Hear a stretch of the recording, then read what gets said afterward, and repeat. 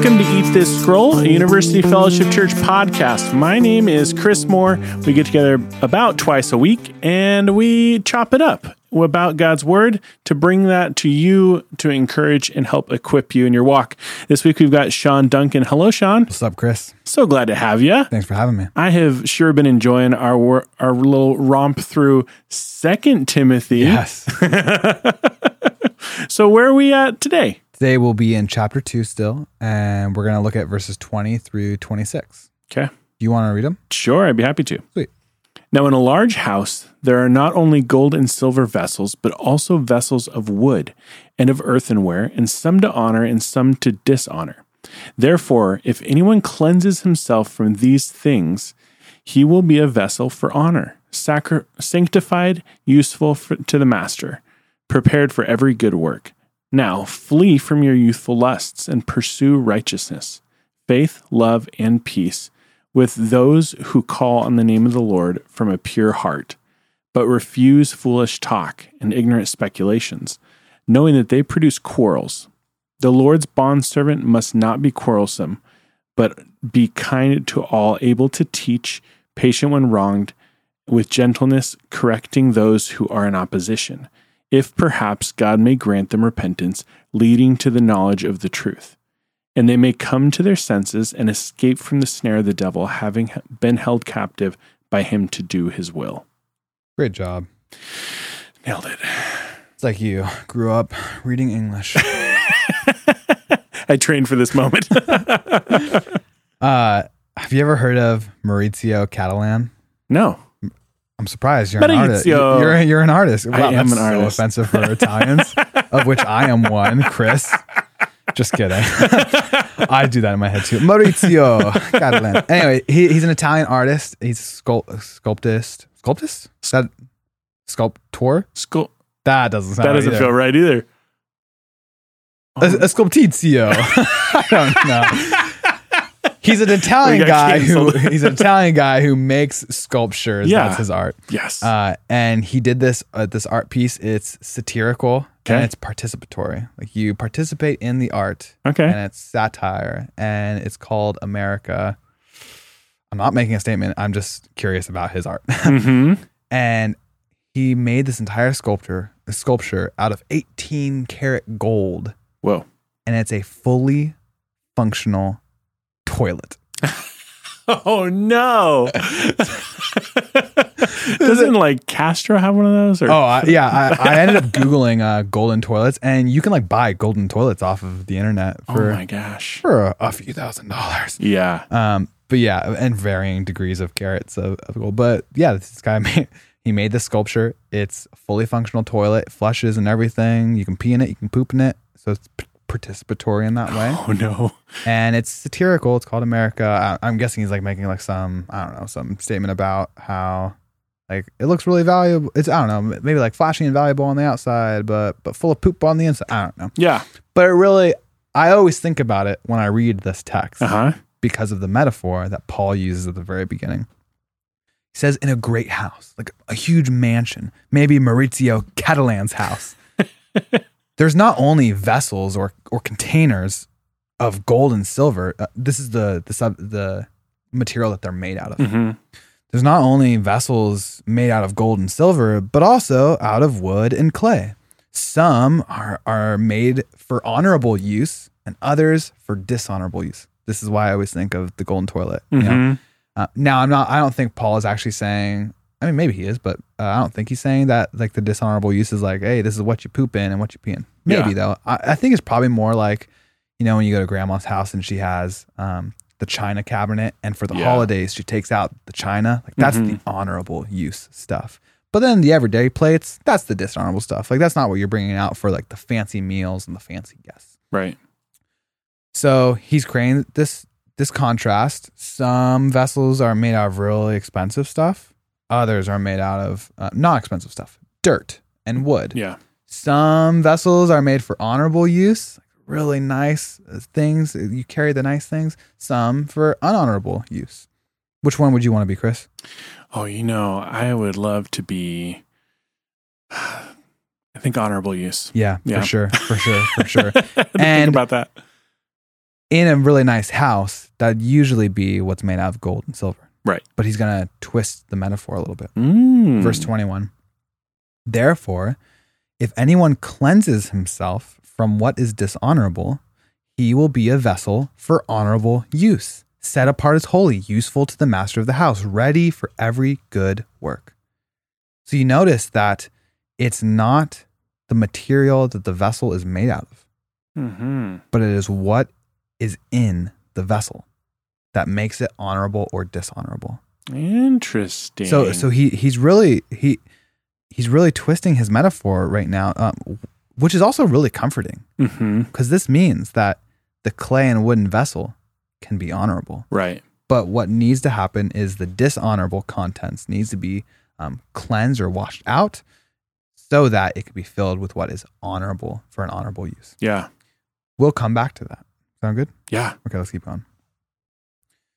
So we're thinking, okay, yeah, I want to be ready for every good work, and I want to be useful to the master. I want to be holy. I want to be a vessel for honorable use. So then he says, so flee youthful passions and pursue righteousness, faith, love, and peace, along with those who call on the Lord from a pure heart. Have nothing to do with foolish, ignorant controversies. You know they breed quarrels. The Lord's servant must not be quarrelsome, but kind to everyone, able to teach, patiently enduring evil, correcting his opponents with gentleness. God may perhaps grant them repentance, leading to a knowledge of the truth, and they may come to their senses and escape from the snare of the devil after being captured by him to do his will. So with that metaphor that he was using, he says that if you want to be for honorable use and useful to the master, ready for every good work, you need to cleanse. They need to cleanse themselves.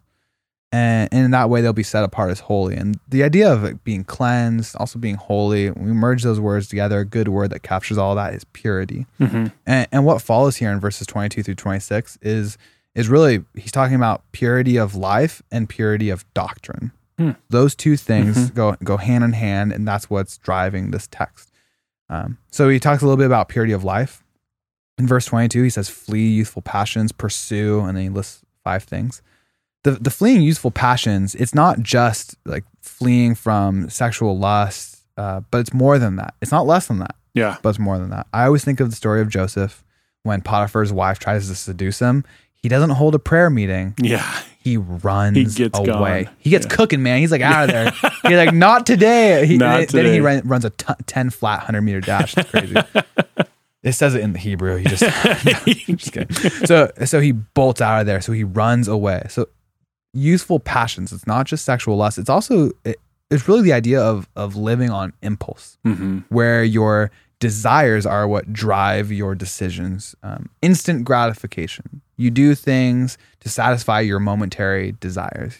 So to the person who has ever maybe made plans with someone a week out and then it's the night before and they're like, well, I don't really want to hang out with that person anymore. And then they cancel those plans. That's youthful passions. Yeah. You're living in that moment on impulse, because in the moment you don't really want to do it. So you just decide not to do it, even though you said you would have coffee with them the next morning.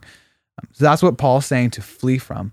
But when you're running away from something, you have to run towards something. So the thing you run towards or pursue, he says, is righteousness, faith, love, and peace. Righteousness here, he's meaning like the quality that enables right relationship among people. With faith, he's talking about like the faithfulness and the faith. So you pursue the Christian faith, but you pursue being faithful in it. When he says love, talking about Christ's love being in us, and then Christ living through us to love our others. And then peace is like, it's just like harmony. Like when you hear a piano chord or a guitar chord, it's harmony. There's not dissonance. There's not conflict. There's harmony. And I think that makes a lot of sense with what he says at the very end. He says, along with those who call on the Lord from a pure heart. So he says, you need to pursue these things with other people. You can't pursue godliness apart from God's people. You can't obey this verse without being in Christian community. Isn't that crazy? That's just like your opinion, man. Yeah, no way. Yeah, the animal metaphor for a Christian is not a snow leopard; it's a sheep. You're not a lone ranger. Yeah. You're a sheep, and sheep thrive in flocks. And when Yeah. they go off on their own, they die. Mhm. As Christians, we actually pursue godliness together, and we Mhm. can't do it apart from the people of God. So here he's talking about this pursuit of purity of life in how we live, and then he goes on and talks about not being quarrelsome but kind. This is just like the idea, like you walk into a room, and rather than trying to fight people either physically or verbally, you're just like friendly to people, and you're welcoming the outsider and making them feel at home. He talks about being patiently enduring evil in verse 24, and I think what he's getting at here is taking the insult or the blame without defending yourself. So for Timothy, he's a pastor elder in Ephesus. Maybe people say, he's not my favorite preacher, or like he's not a great pastor, or he really hurt my feelings at one time. And Paul's telling him, if you're really innocent, just endure it. You don't need to defend your own character. Instead, just endure. If it's actually a wrong accusation, just embrace it and endure it, because Jesus suffered even though he was innocent, and recognizing that helps us be able to suffer as well. And he also says that in this pursuit of purity of life, that in verse 25, to be gentle. Gentle is the idea of like restrained power. It's not being weak. Yeah, it's not being weak, and it also isn't being soft in tone. I think at least culturally, when we say gentle, talking about speech, we mean soft. So here, I'm going to do my gentle voice. Hey, Chris, how you doing today? I hate that. Yeah, I know you hate it because it's right in your ear. But we might equate this just gentle conversation, NPR. Yeah. That's not what biblical gentleness is. Biblical gentleness is restrained power, and gentleness is acting to heal rather than to harm. Jesus was gentle all the time. He is gentle and lowly in heart. It's part of his core identity and nature is that he's gentle. And Jesus flipped tables, and he made whips and drove people out. And even in those moments, even when he's calling the hypocrites, when the Pharisees hypocrites, he's gentle in those moments. So I like to think about a chiropractor. If you've ever gone and gotten adjusted by a chiropractor, I have. they're like kind of violent at first. Like all of a sudden it's like whap, and you're like boom, boom, boom, boom, boom. You're like, oh, Can't feel my legs. yeah. Hopefully that's not your experience with a chiropractor. But by looking at it, it might seem violent. Yeah. But actually it's so controlled because they're manipulating your body to heal you. And although in the moment it might be like almost scary and hurt, they're popping a shoulder back in, or they're cracking your neck, and to do that wrong would lead to death. But they're doing it correctly. I don't care for that. So like a chiropractor, using strength, but controlled strength for the good and healing of someone. That is what being gentle is. That's what Timothy's being told he needs to do. And that's a sense of purity of life, to be gentle, to control strength and to act for the good and the healing of people rather than using your strength to hurt someone. Right. Totally different thing. So although someone's tone might, I can talk like this, Chris, and be so mean to you. That's true. I could just be like, Chris, your glasses, you 4 eyes, freckled person with tattoos. And all of a sudden, like, I'm like insulting you, even though my voice is soft and quote unquote gentle, but it's actually not gentle. So from there, that's the purity of life stuff. But he also has focus on purity of doctrine, because also in verse 23, he says, have nothing to do with foolish, ignorant controversies. Have nothing to do. He's like, reject any of these controversies. And foolish, ignorant, it's like, the word ignorant is like uneducated. So stupid and dumb arguments have nothing to do with them. I told the college students, this is my time on TikTok when Christian talk pops up and someone's like, the first word of the Bible is bereshit, and the bait in Hebrew means house, and the sheen means wrath. And they start like just doing.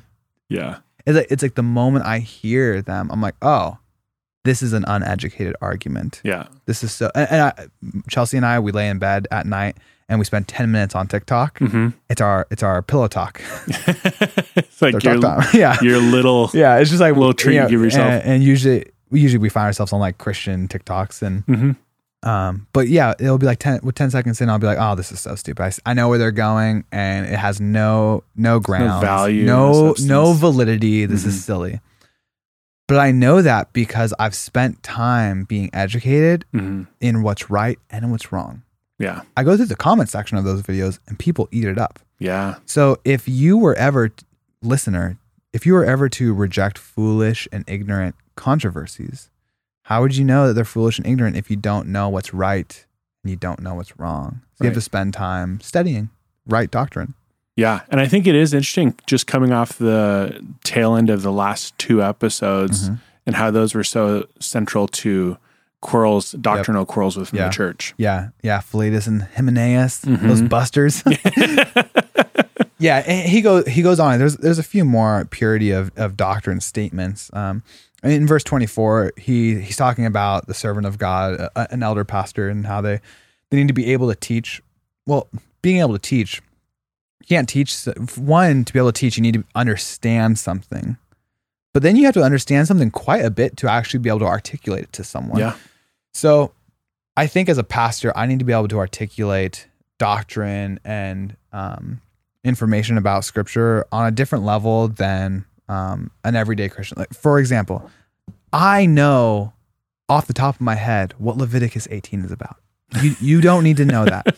I know off the top of my head what the significance of the 1 in 50 and the 1 in 500 offerings in Numbers 31 given to the Levites and given to the priests is about. You don't need to know that. Sean, you're so fun at parties. For real. No, you are fun at parties. But there are some things that every Christian needs to know, not just in a way they understand it, but they should be able to articulate it. Here's some examples. Every Christian should know gospel doctrine like this. All should be able to articulate what the gospel is. Every Christian should be able to explain justification and how it's by faith and not by works, because it's essential to the gospel. Every Christian should be able to articulate the relationship between repentance and faith and works. And every Christian should be able to explain the hope that we have as Christians of the resurrection and the new creation. And we should all be able to do that as Christians from scripture. Yeah. Not just be like, well, Pastor Sean once said that our hope is resurrection. No. You should be able to turn to 1 Corinthians 15, like know where to turn to and be like, look, this is what I'm hoping for. It's an imperishable body from what is perishable. It's an honorable body from what is unhonorable, and be able to walk through that and maybe explain to a non-believer or someone who disagrees with you your position. And also in regards of purity of doctrine, in verse 25, he says, correcting opponents. To be able to correct an opponent, if someone's presenting a counter argument, when it comes to logic and argumentation, to be able to refute an argument, you actually need to know the argument and know where it breaks down. Right. So there's a little bit of an apologetic there. We need to know the other worldview. If you're going to ever do this well, you can't live in a cave and only think about your own Christian doctrine. You need to think about, why are people getting sidetracked with false gospels like the prosperity gospel? What is the prosperity? Why is it wrong? What is legalism? Why is it wrong? And be able to see the fine details and where it breaks down. So purity of doctrine is far more than just believing the right thing. Yeah. It's knowing why it's right and knowing why the other things are wrong. And although we might have different concentric circles of how much we need to know depending on our role within the church, there are some things that we should just absolutely all know. Yeah. So all this purity in life and in doctrine, it's not for nothing. In verse 25 and 26, it actually has a purpose.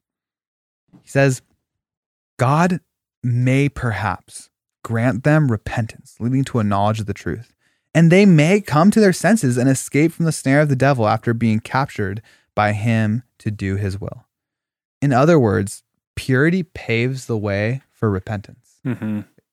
Your purity, Chris, my purity in both our life and our doctrine, it helps pave the way for someone else to repent of their sin and place their faith in Jesus. Yeah. It's not a hard, fast rule. Like if I'm pure, then people will be saved around me. And also it's not the inverse where it's like, well, if you don't lead a pure life if you don't live in purity, both life and doctrine, then no one's going to be saved around you. But it's more likely Yeah. that if you walk the walk and you talk the talk, that people will understand the truth themselves. They'll repent of their sin. They'll place their faith in Jesus as Lord and Savior. So your purity is not just for you. It's for those around you, so that perhaps, maybe, they would find forgiveness for their sins. Just like you have. Yeah, we talked about the means a couple episodes ago, about how we are used as the means. We have agency and sharing the good news. Yeah. So now to bring it full circle back to the illustration that he was using, you know, there's the golden vessel of poop. Then, just kidding. So in that whole illustration, it turns out the thing that makes something honorable and dishonorable is not the material that's made of, but what it carries. Right. And in verse 21, he says, therefore, if anyone cleanses himself from what is dishonorable, becomes a vessel for honorable use. It requires, in the metaphor itself, the illustration, it is internal cleansing. Yeah. Chris, can you cleanse your insides? Can you cleanse your heart on your own? I can't. You can't. I can't. The very right and true answer. Yeah. My hands are dirty. Our hands are dirty, and we cannot perform open heart surgery on ourselves. And yet we need to have our heart cleansed. So the answer to all of this, becoming a vessel for honorable use, is the gospel itself. That Christ died for us so that he, as he pours out water from his side, and living water that can satisfy our soul, cleanses us of all of our impurities. In Ephesians 5, it says that we are washed and cleansed with the word of God, the good news of the gospel. So it is the gospel itself, this good news that God has done for me what I could never do for myself in the person of Jesus through his life, death, and resurrection. That actually cleanses me of all the impurities internally and makes me useful for God and makes me capable of good works and makes me holy and makes me a vessel for honorable use. And the honorable use is from my heart going forth to others through my life and my doctrine. Yeah. I think that'll preach, Sean. Oh, it did. It totally did.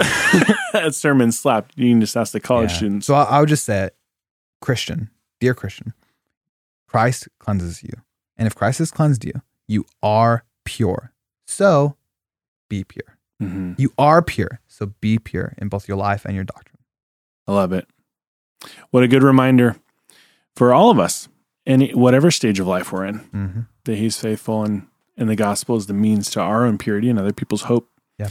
Well, Sean, we finished up chapter 2. We did. Hot dog. I know. We're cooking. We're cooking. We got, what do we got? One more chapter in this? 2 more. Two more chapters. 3 and 4. Yeah.